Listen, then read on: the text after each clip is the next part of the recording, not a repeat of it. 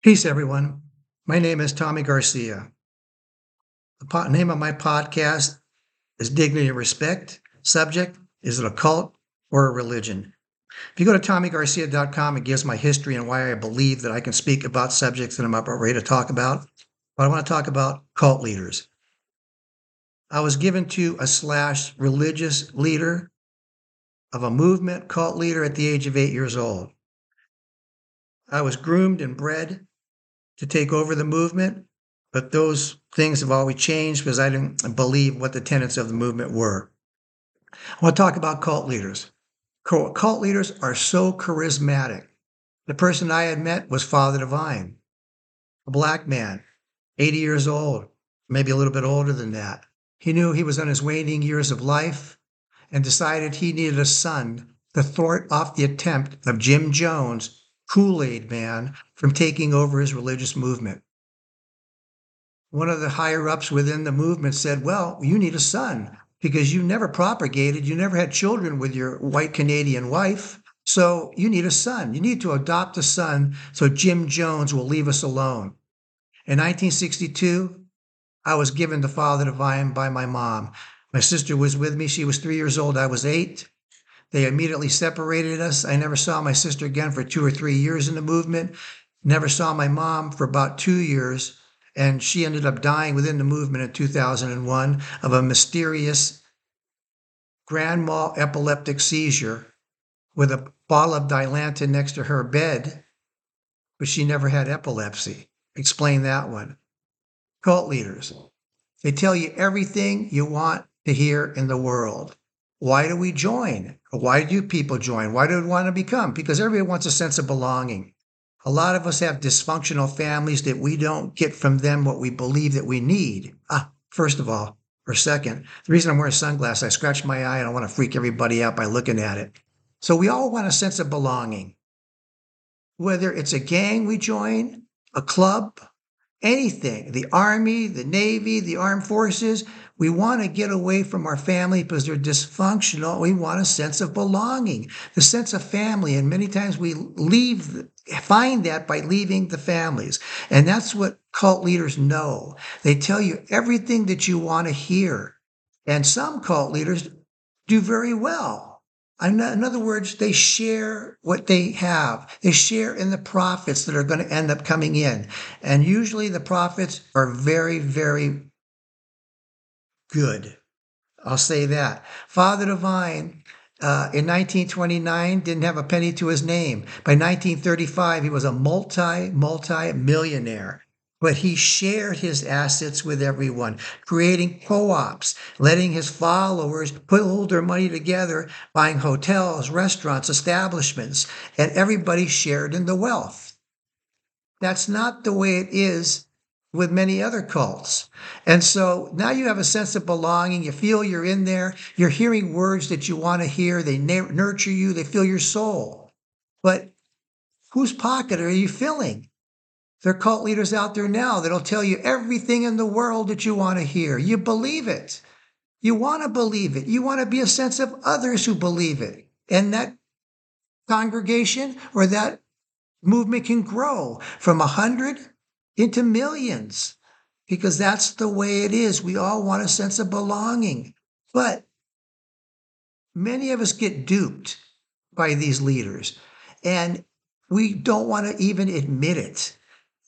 You don't want to go back to your family and say, oh, I was stupid. I didn't know what I was doing. And so I joined this movement and they weren't good. You don't want to do it. So you don't say anything to anybody and you hold it inside your soul. And what it ends up doing is scarring your soul. I'll talk about one thing else. It's being abandoned. Yes, I was delivered to Father Divine, but in a sense, I feel like my mother abandoned me. And what that did for me was create this sense of one foot out the door. So I would be in a relationship, and as soon as I felt like the relationship was going sour and they might break up with me, I was gone. I was out of the relationship. I didn't want to be a part of it. If I was at a job and thought that maybe they were going to lay me off or they might want to fire me, which really never happened, but lay me off, boom, I was gone. I didn't want to hear that rejection again. When you're abandoned, to hear the rejection part, it sticks with you for the rest of your life. And no matter what anybody says, oh, it wasn't your fault, you didn't do it, you were too young, you didn't know, that don't mean anything. You believe that you did something wrong in your life as a child that your parents didn't want you.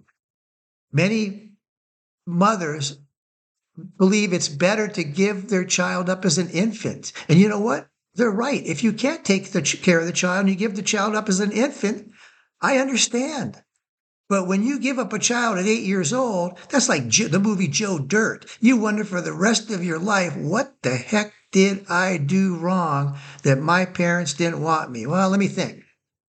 At 5 years old, my father started beating me. He was a soccer player, so he kicked me in the head, had headaches for the next 40 years.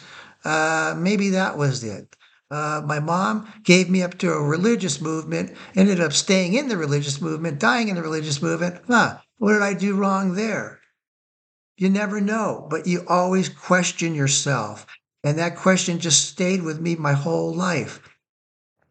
Now I'm trying to speak to everyone out there to say that if you're like me and you've been abandoned, or if you've been in a religious movement, slash, maybe it was a cult, and you feel left out now, like you couldn't talk to anybody or you didn't understand because people would think that you were ignorant or something else, like I said, stupid because of doing it. No, you were just trying to find family.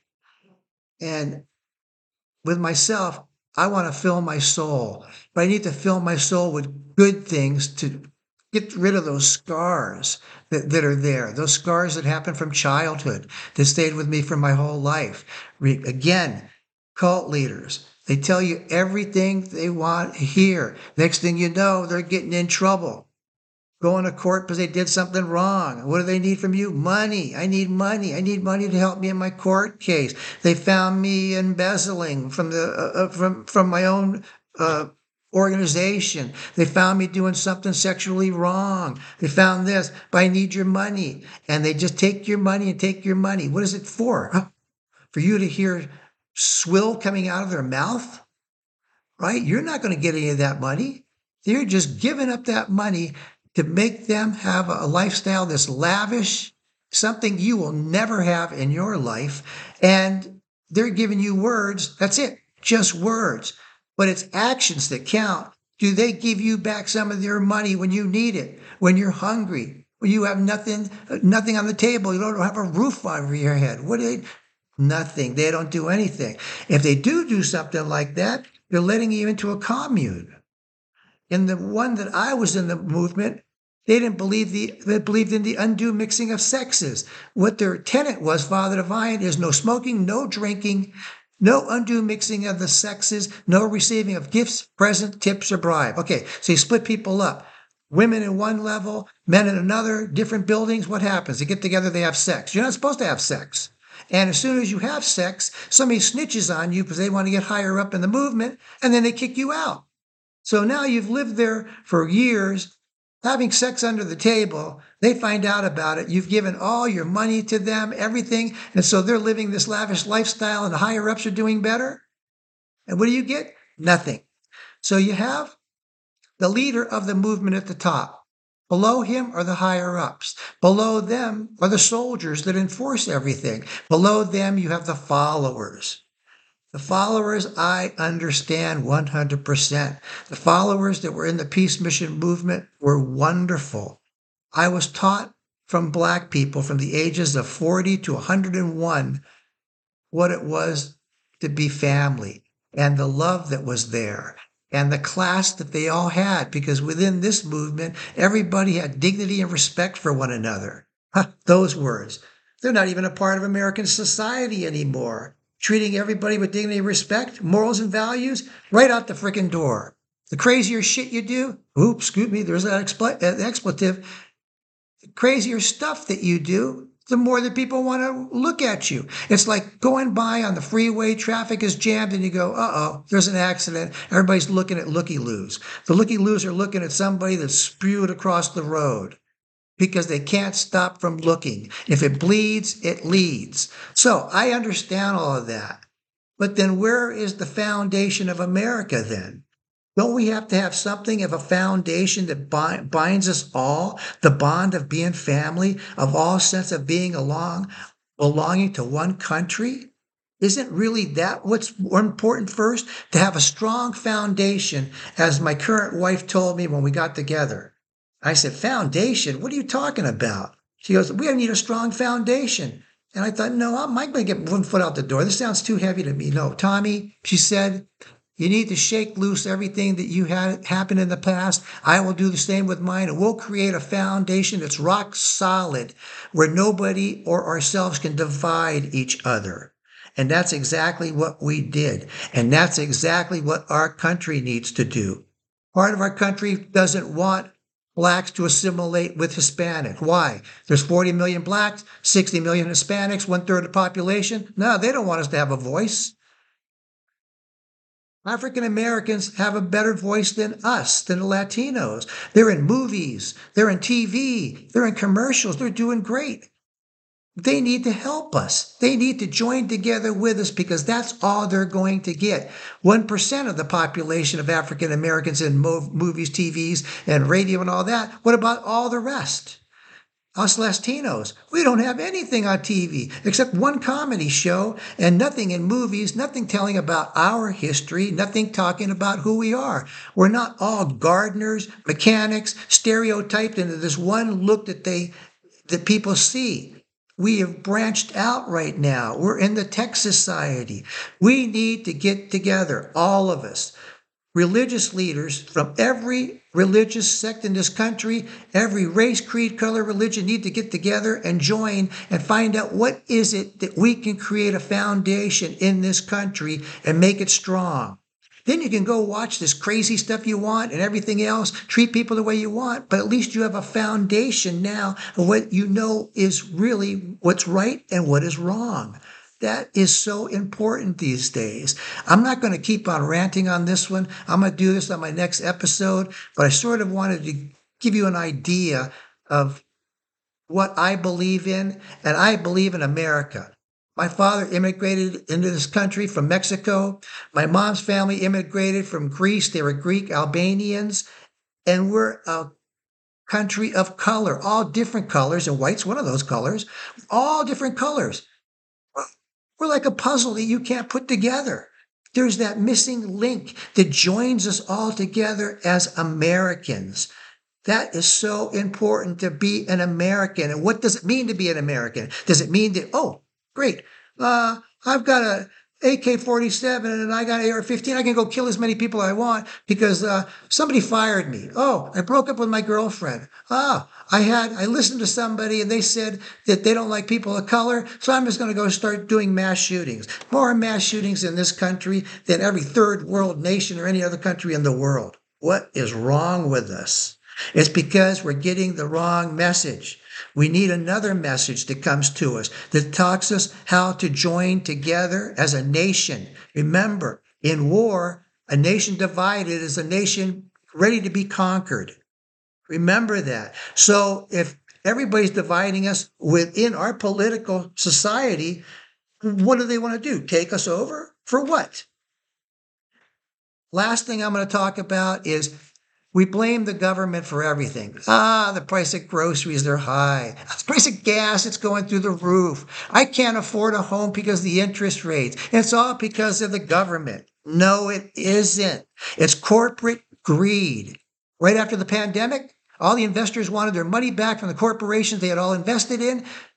They didn't get anything back. And when the pandemic was over and the government gave pandemic relief to everybody, the corporations wanted every cent that they got. They want every cent till this day. And they raised the prices and created an inflation that we're all paying huge prices for everything.